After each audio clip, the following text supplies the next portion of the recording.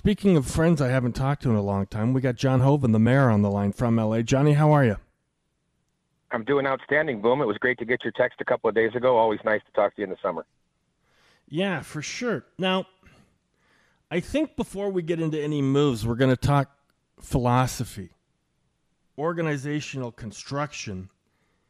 You know, we were sold a bill of goods on what the Kings were going to become, and you and I talked about it a million times. They were stockpiling youth, and they were going to build things slowly, and that's fine. And you're allowed to do it any way you want, but all of a sudden, you know, maybe some of the kids haven't developed at the rate of speed you were hoping they would, and then Faber gets packaged in a deal that gets shopped out to Minnesota last summer, and then a couple more of your kids get packaged out and sent to Winnipeg to acquire Pierre-Luc Dubois. And that's fine as well. Those moves make the Kings better. That's why you do them. And you have every right to use capital any way you see fit. But it's almost like the Kings are sort of like a veteran team now. And the build they built was, you know, it's almost like the Rangers a little bit. The Rangers were doing this build, and all of a sudden they were kind of mature.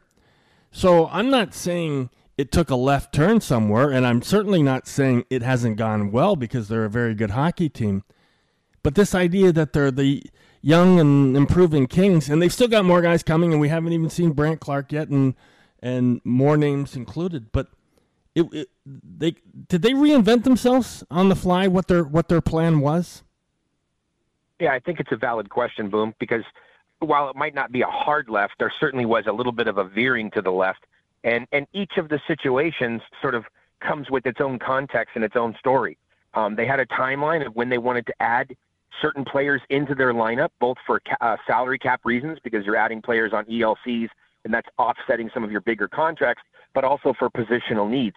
So they wanted Brock Faber to turn pro. They wanted him to become part of the LA Kings at that particular moment. And when he didn't want to and wanted to go back to college, which he's entitled to do, and wanted to have another kick at the can with Minnesota, that sort of allowed him to become the piece that was the quote-unquote easiest to move in a deal to acquire Kevin Fiala.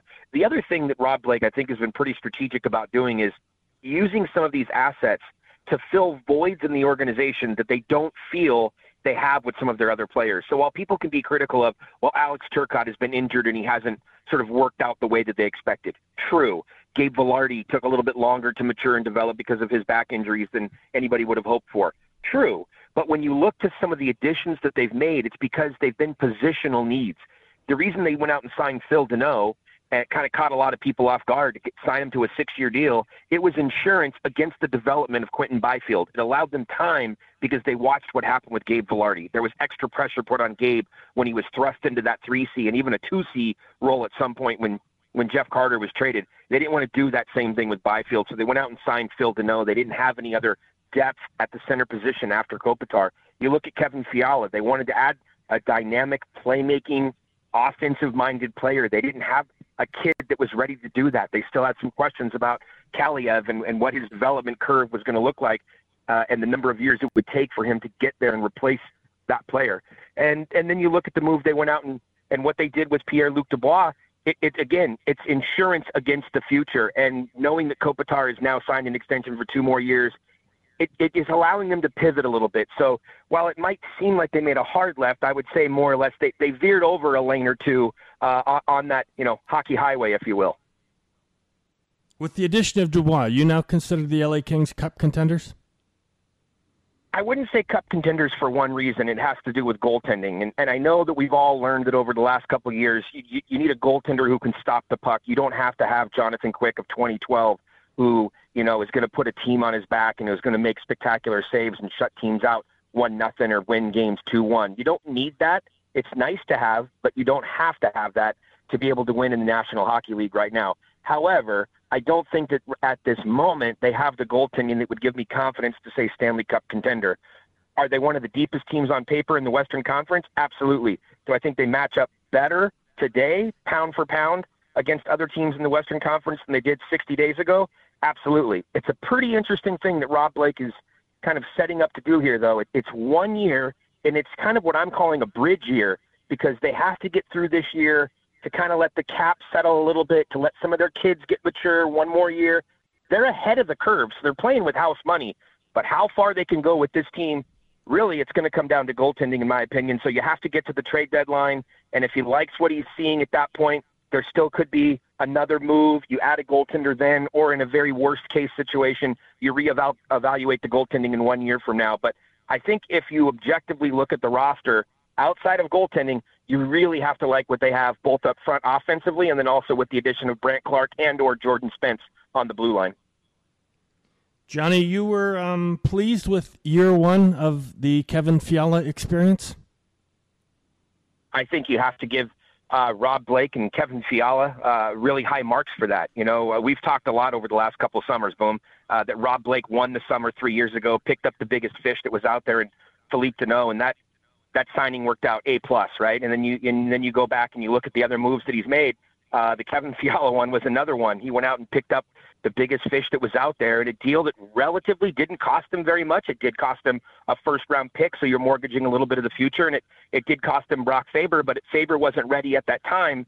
It was, again, a move towards the future. They were able to add Kevin Fiala to that roster without taking items and pieces off of the current NHL roster.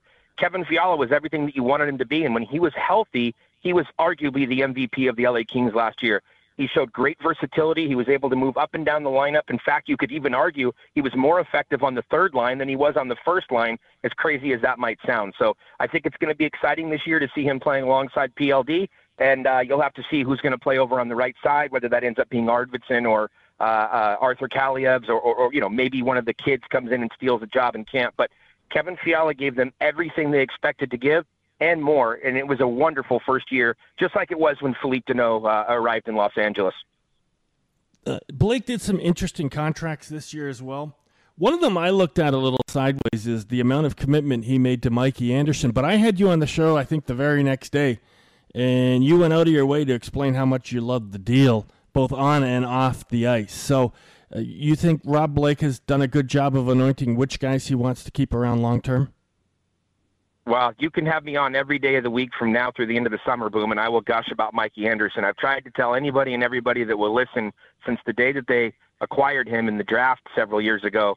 He's a future leader. He is already a leader. He's a young man, mature beyond his years. You talk to any of his coaches, any of his teammates, Drew Doughty, Todd McClellan, all of these guys that have been around the league, seasoned vets, and within a week or two of being around him, they're just blown away. Gavrikov even came on our podcast and was talking about it as well. Mikey Anderson is just one of those guys who other hockey players love being around. He's smart. He's intelligent. He's well-spoken. He's mature. He's a leader. He's everything you want, and he's rock solid defensively. He steps his game up in the playoffs. You know, we've dubbed him sort of playoff Mikey, and how you see him elevate his game against the Oilers in the playoffs the last couple of years. Drew Doughty, when he talks about the Kings' defensive core, that's the guy he wants to play with as well. So Mikey Anderson is a great safety valve for coaches, for teammates. Love the deal. Absolutely love the deal. High marks to Rob Blake for getting that deal done, and also high marks to Mikey Anderson as well. He could have played games last summer from a contract perspective, but he knew that he wanted to be a member of the LA Kings. He understood the cap situation. He was able to get a one-year deal done at the time, just show up in camp and be able to get the season started, and then ultimately ended up agreeing to a long-term deal that I think we're going to look back on in a couple of years from now, Boom, and it's going to be a value deal. It's a fantastic contract, and it's good to see that Mikey Anderson will potentially be a member of the Los Angeles Kings for a long time, because whether there's a letter on his jersey or not, he's one of the true leaders of this team. And when you talk about youth and turning the page, as some of these guys like Kopitar and Doughty start to leave this team over the next couple of years, you're going to hear the name Mikey Anderson a lot more. Two quickies before I let you go. On defense, they elected to keep Gavrikov for a couple of years. Sean Walker gets moved out. They have a surplus of D, including on the right side. We don't know where Brandt Clark's going to be to start the season. With the moves that have been made on the back end, do you have a fairly concrete idea of what you think the back end looks like? Yeah, absolutely. The defense is going to look like Mikey Anderson and Drew Doughty on the first pair. Second pair will most likely start out as Gavrikov with Matt Roy, and the third pair will be Bjorn Foot on the left side, and over on the right side will be Brandt Clark. So Brandt Clark is expected to start the year in the National Hockey League, barring something going wrong in training camp. He'll be there. Jordan Spence will most likely start the year down in the American Hockey League, only because the way the cap is, and the Kings are so tied up against the cap, they're not going to have room to carry a seventh defenseman. So Jordan Spence is going to be the seventh defenseman, but he's going to be in the American Hockey League. The Kings don't have a back-to-back game on the road until December, so you're going to see a ton of paper transactions, which is a move that the Kings have been using a lot over the last couple of years to sort of be cap compliant and save money on the cap. So there'll be more of that. And as the season wears along, I think you'll see Brandt Clark and or Jordan Spence get a little bit of an audition up there on the second pairing with Gavrikov. But again, you talked about smart moves by Rob Blake. That move to get Gavrikov, that's exactly what they needed. A big, rugged defenseman, a defensive defenseman who could anchor that second pairing on the left-hand side.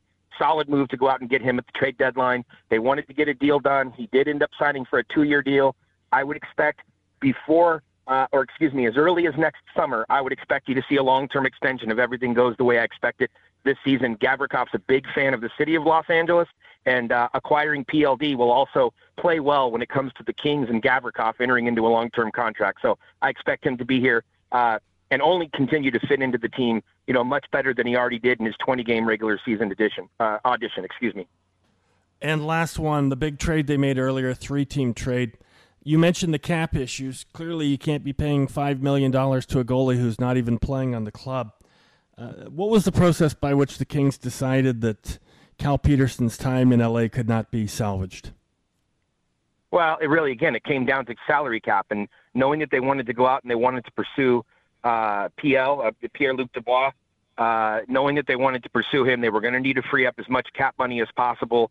I will tell you, everybody that I talked to, both on the record and off the record, more importantly, throughout the year, nobody ever lost faith in Cal Peterson. They still believe that he's a goaltender, as do I, that has a future in the National Hockey League. Had a rough year this year. It was really an awkward handoff between Jonathan Quick and Cal Peterson. And I think if anybody's really being honest, the Kings played a part in the demise of Cal Peterson in Los Angeles and just the way that he was handled. He was the heir apparent for many, many years. Jonathan Quick just didn't want to give up the crease, which he's entitled to do, and it speaks to his competitive spirit. But it made for an awkward handoff, and at times, I just don't think that Cal Peterson was in the right headspace. So good on Blake to be able to get a deal done where you're able to give Cal a fresh start, let him go and try to, I don't want to use the word resurrect. I'll say continue his NHL career, give him an opportunity to play, and be able to get that money off the books. It was a very creative trade in order to free up some money, and ultimately they scraped enough pennies to make the deal with PLD work. So we'll see how it all plays out next year. As I said at the top of the interview here, goaltending continues to be the question mark for the LA Kings. So I hope this deal in some form or fashion doesn't come back to bite them. Okay, Johnny, thank you for this. Is it hot in SoCal right now? Yeah, I'm actually on my way to Vegas, Boom. It's about 115 out, so I'm over the heat. I'm ready for the winter to begin. Pack an extra sweater. That's awesome. Enjoy Vegas. I know you always do. Stay out of the clubs, but enjoy yourself. Thanks, Johnny. Thanks, Boom. Talk to you soon.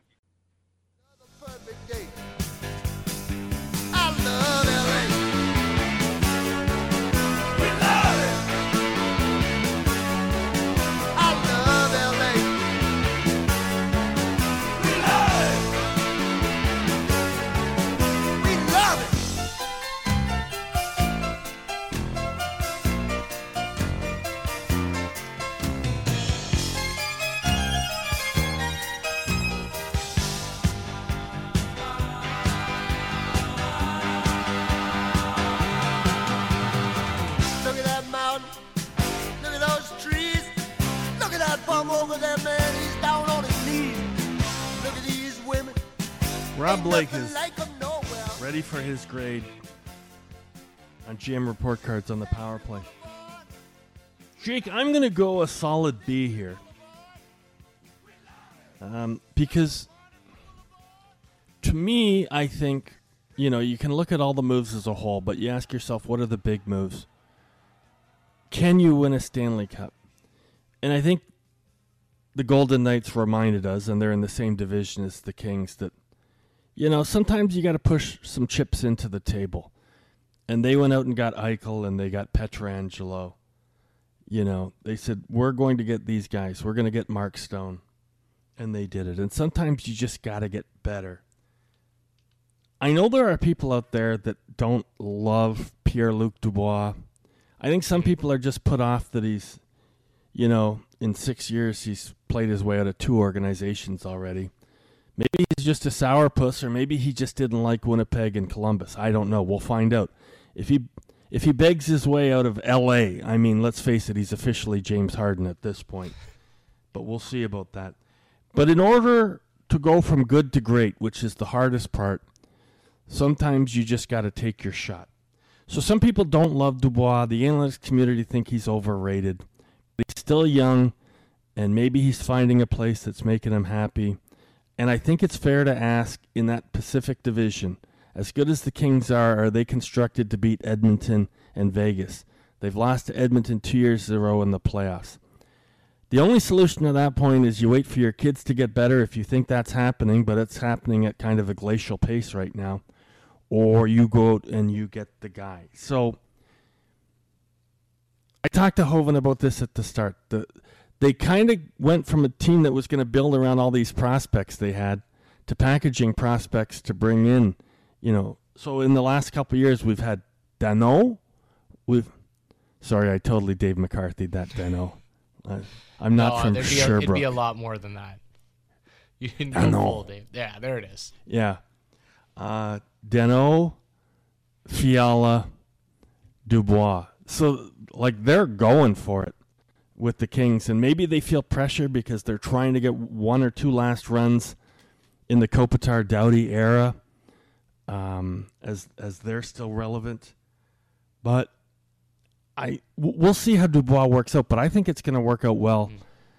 And I think, you paid a price to get him, plus you had to pay him a lot of money, and you're tight against the cap now. But I think if you want to go from good to great, I think this was the move you kind of had to make. And I sneaky think, I asked Hoven, are they a cup contender right now? And he suggested maybe not, and they've still got to figure out the goaltending situation. But I think this Kings team might be scary this year. I would bet on the Kings to win the cup. I don't know exactly what the odds are as we speak right now, but I feel like by the time we're doing shows during the season, I'll probably have something in the pendings with the Kings, just because I think there's major potential here. Now, you mentioned, I think the concern is that division has all of a sudden went from the shrug your shoulders Pacific, a year ago, I don't think we were really feeling it, and Vegas was going through some issues and question marks in Edmonton. I think we both agree Edmonton is right there with McDavid and Draisaitl and some of those elite players. Vegas just won the cup, and now the Kings have made all these improvements. So maybe the division isn't deep, but it's very top heavy, and it would be very difficult to navigate through the playoffs. So I guess that would concern me a little bit for a possible deep playoff run for the Kings, but I think they built a roster that could go toe-to-toe with those teams. I mean, who's better down the middle of the ice right now? Kopitar, PLD, Philippe Danault, as you mentioned, that's as good as it gets. 1, 2, 3. And now thinking back to last offseason, I think I said that about the Calgary Flames, and we saw how that worked out with 3 solid centers down the middle of the ice. But I got a feeling it's going to work out much better for the Kings this year. By the way, the Vegas Golden Knights just put out a tweet, Jake, as we have this conversation. They ask a question: who got themselves a Stanley Cup champion tattoo? I bet you tons of Knights fans, that seems like something a Golden Knight fan would have done. Yeah. I bet you they're going to get a lot of responses on that one. Yeah, I'm excited to see. Would you get it? You wouldn't get a tattoo for the Steelers, would you? Well, if I got a tattoo, it would be the Steelers, but I have not yet got one, no. You don't have any tattoos, right? No tattoos? No. Yeah, same here. Nope. I think there should be a rule. You know how, you can't drink till you're, 19 or whatever in Canada, 21 in the U.S.? Yeah. There should be a rule that you shouldn't be able to get your first tattoo after 40. It's what are you doing? You're trying to be cool now? You're trying to keep up with the kids? Stop it. Yeah, you got to get it early. I've never been I like tattoos. I think they look cool, but it's just never been something I've been interested in putting on myself. But other people, pull it off. I'll happily look at your tattoo and think it's cool. You shouldn't be allowed to go into a department store and buy ripped jeans if you're over 35. They should have to ID you, and sorry, you should have to wait out the store like we did at the beer store when we were kids and ask someone to go in and buy them for you, because it should be against the law. But I'm not going to win that one. Kopitar extension we're good with. Hopefully he's got lots of hockey left in him. The Fiala deal, packaging a first in Faber. I think they felt like defensively they had a surplus and were in position, and I like Fiala, you know that, so I'm good there. The Cal Peterson trade was tricky. I liked Peterson. It got away from him. They were able to absolve themselves of that contract, but they had to take on Provorov money in a three-way trade. So it's not like they got off this one free, but I think they did what they had to do. But where does that leave them in goal, Jake? Yeah. Cam Talbot's like the guy now? This is my biggest concern. Cam Talbot's 36 years old. Now, that's not saying he can't go out there and play well next year. He's had good seasons very recently into his 30s, but I don't know, man. Copley and Talbot to try to win a cup, it could be a playoff team, sure, and maybe we even win a round, but I struggle to think that you can win 16 games, but I probably would have said that about Vegas's goaltending tandem as well going into last year, and look what they were able to do. So I think they kind of broke the mold. Maybe LA's looking to do something similar here, but yeah, the goaltending combo doesn't inspire a whole lot of confidence in me. As much as I love the Kings, that would be the area that would concern me going into next year. They went for it at the deadline, brought in some Blue Jackets. I'm okay with that. They were trying to win. I thought when they did that, though, they were going to try and extend Korpisalo, and he was going to be the future. It didn't end up working that way, but they kept Gavrikov. We like Trevor Moore on this show. They gave him a lot of money, Jake. He hit it. He hit the bank shot. Love Trevor Moore. He helped win me my fantasy league this year with a huge shorthanded point on a Sunday night. So I love Trevor. I already liked Trevor Moore before that, but that just pushed it over the edge for me. And fantasy aside, I mean, he's just a good player for them in all situations. You could trust him everywhere on the ice. You could trust him with any line combination. So he's a versatile player, and he obviously gets paid for it. I think it's well-earned money for Trevor Moore. Mikey Anderson, you heard John Hoven earlier talk about that, how much he loved going long-term with him. I still get weirded out by long-term deals like that with younger players, but they're comfortable doing it. If I have any gripes with the work that they've done, they haven't had a first-rounder in the last couple of years. I tend to not like that. They're already without a second, third, and a fifth coming up in this year's draft, and the season hasn't even started yet. And the big one, as we know, Jake, and we can't really put this on Rob Blake, although he was the architect of it, but some of their prospects that we were supposed to be excited about just aren't developing at the pace we were hoping they would develop at. And, you know, when you take Byfield second overall, you take Turcotte fifth overall, who we haven't even seen yet. And Byfield's kind of on the Lafreniere plan right now. Just not getting a ton done, although he looked better at the end of the season, in my opinion. You'd like to see, again, we were kind of sold a bill of goods. This was all about the kids going forward, and it's kind of a veteran team now. That's what they are. But that's what they felt they needed to do to win and to win now.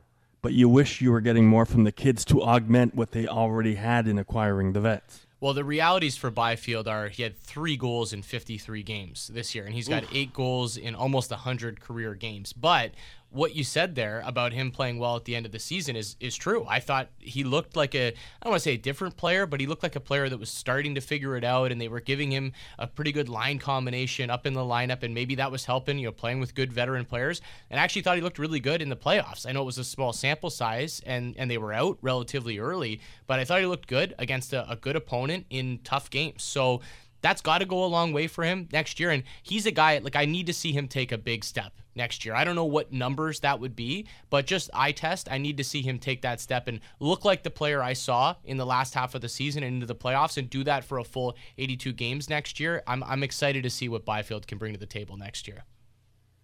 Okay.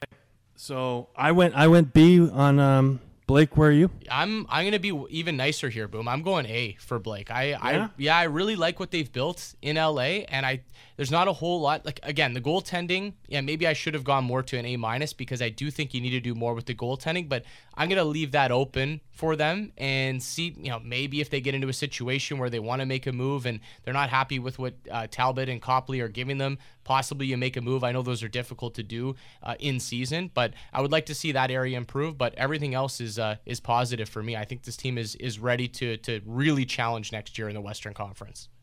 My problem is I'm impressionable, and I can be duped. And a lot of smart people say Dubois isn't as good as you think he is. But you remember like 3 years ago, whatever, Toronto faced Columbus in the playoffs, and he was just a man beast. He shut and down he was Columbus. he's only about 21 at the time, and he just stepped up. And I kind of am picturing that guy stepping up for the Kings come playoffs next year, which they'll desperately need. And they kind of have one of those guys too in Deneau, who we know is a great shutdown center. So you get another one like that. Like if you get Kopi.